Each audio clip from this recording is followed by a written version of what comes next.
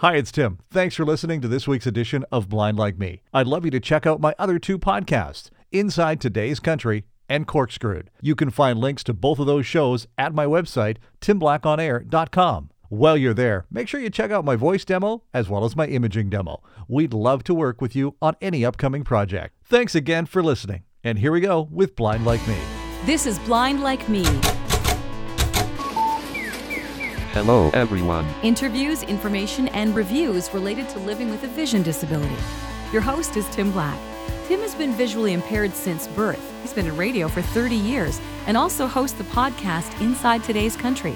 Tim has never let his lack of vision stand in his way.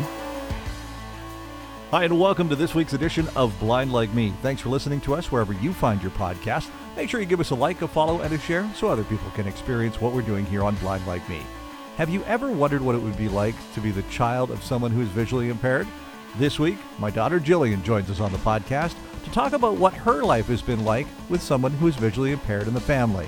We welcome Jillian to the podcast. Hi. This is the first time we've done this kind of thing in the same room since I haven't been on the radio. I've been on air with you since I was 4, but I don't think we've talked on microphones in over a year. Exactly. And this is a little bit different, right? Because there's no music, there's no nothing, it's just a conversation. No buttons. No buttons to push. Well, exactly. there are buttons, but we totally don't. We push them.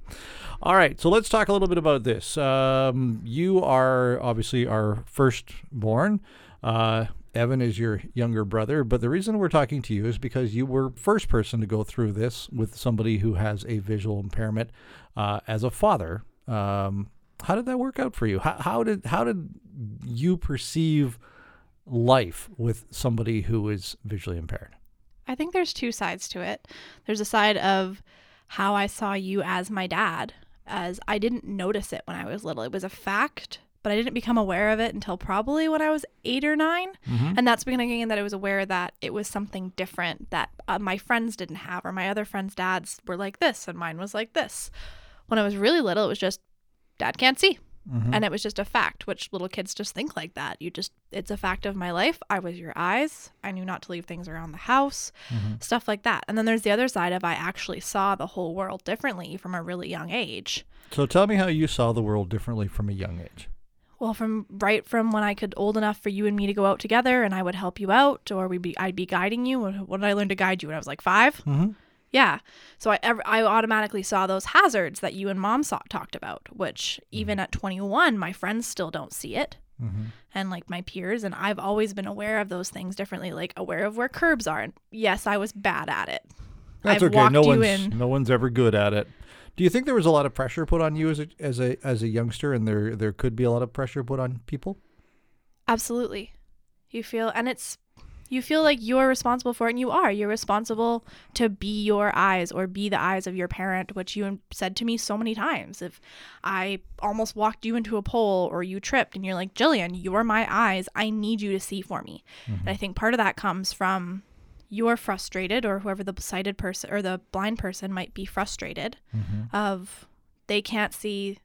They want to be able to see, but their kid's trying to see for them. And it's just finding that balance in a relationship. And you and I went through a second spell when I was a teenager of trying to figure out how that relationship worked. Okay. Let's go, before we jump into the teenage years, let's talk a little bit about when you were little. What was different for you that you saw in the house compared to when I was doing things with you compared to what your mom was doing with you? You and I didn't read as much. So we bonded completely differently than Mom and I did. Mm-hmm. You and I watched TV together, and we cuddled on the couch together, and we went for walks, but you didn't drive. Mom did all the driving. Mm-hmm. And you and I would spend time when Mom was away, but Mom did all the reading. She did all that little fine-tuning detail stuff with us. Mm-hmm. But that's just it was just a fact. We didn't think about it.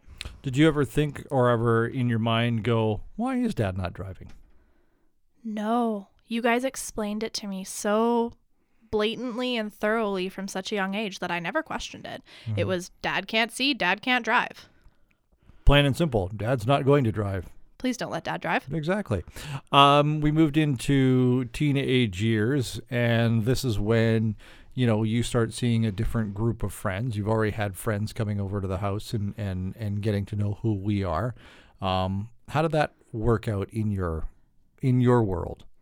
I think from a friend's perspective, my friends always thought you were really cool. Well, that's good. Right? But they thought it was interesting. I never had anybody be like, oh, your dad's blind. That's weird. It was like, really? That's so cool. But from a perspective of a teenager who just wants to be normal and wants to fit in, I definitely went through days where I had the fleeting thoughts of, I wish that this would be different. Mm-hmm. And in reality, it kicked in and it was like, no, this is my life and my life is cool. But, you have those moments as a teenager when you're going through it and your life is, you just want to be normal when you're little. And sometimes things like that don't happen. How did you explain it to your friends? Do you want the logistical explaining or the basic explaining? Because I always made my friends do the thing where you cover your one eye and you peek through your fingers to get an idea of what your vision would quote unquote be like. And that was my best way of explaining it to people is my dad's visually impaired. He has 10% vision in one eye. Here's how you could pretend to see like him, which is what you taught me to do when I was little. Mm-hmm. And I still do it to this day. There you go. What scared you when you were little with having somebody who was visually impaired in your house? That you were going to lose your sight. And why? It would have changed our whole world. We were such in a routine, and the sight that you did have or do have is so precious that when you're 9, 10, 15, the idea of that sight going away, like I don't even know to this day how I would process it. Mm-hmm. Like we just have, this is what dad does, and we're lucky to have the sight that you do have and that you've been able to have the career that you have. And it was just always a reality of what would happen. Mm-hmm.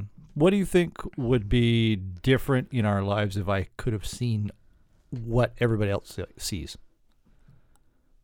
That's such a big question. I don't know. I can't even think about that. It's just, I guess we probably would have been a quote unquote normal family. Like you would have probably drived.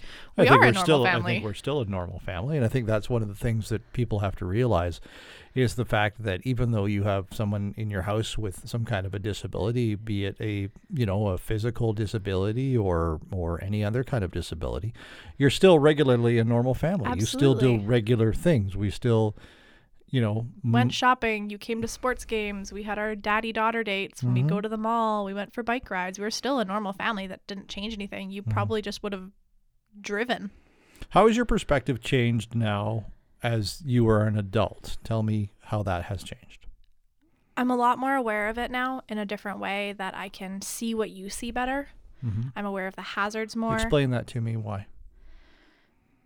I think it goes back to just what you can't see and what you can see. And now that I'm older, I can think about that in a more abstract way of how you see the world and how I need to be aware of things for you because I'm not a self-absorbed teenager anymore. Mm-hmm. And also at the same time, I can see it in other people and I know how to react to other people who also have disabilities in a way that I can be helpful. Mm-hmm. Because I've been raised with someone with a disability. Mm-hmm. So I know how to react in those situations and say, can I help you with this? Mm-hmm. I have a customer at the restaurant I work at who they have a visual impairment and him and I have bonded over it because I'm able to help them with their meal and get them into their chairs and talk them through it. Mm-hmm. And it's a really great relationship that I wouldn't have had otherwise. Mm-hmm. And it probably eases them a little bit. Absolutely. I think it's such a relief for him and his wife. Mm-hmm. What advice would you give somebody they're listening to this with their teenagers or whomever? What advice would you pass on to those people and why? Be honest with your kids. Don't hide things from it. Don't disguise it. Just have a conversation about it blatantly.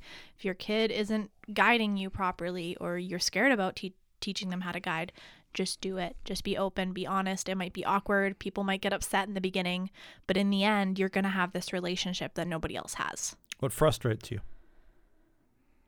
Other people. Why? Being aware of other people not being aware that you have this disability and that it's not an issue. We just need other people who aren't experienced the disabilities to be aware for that. And I think it goes to all disabilities, that it's be conscious of your surroundings and see what's going on. It's the most frustrating thing.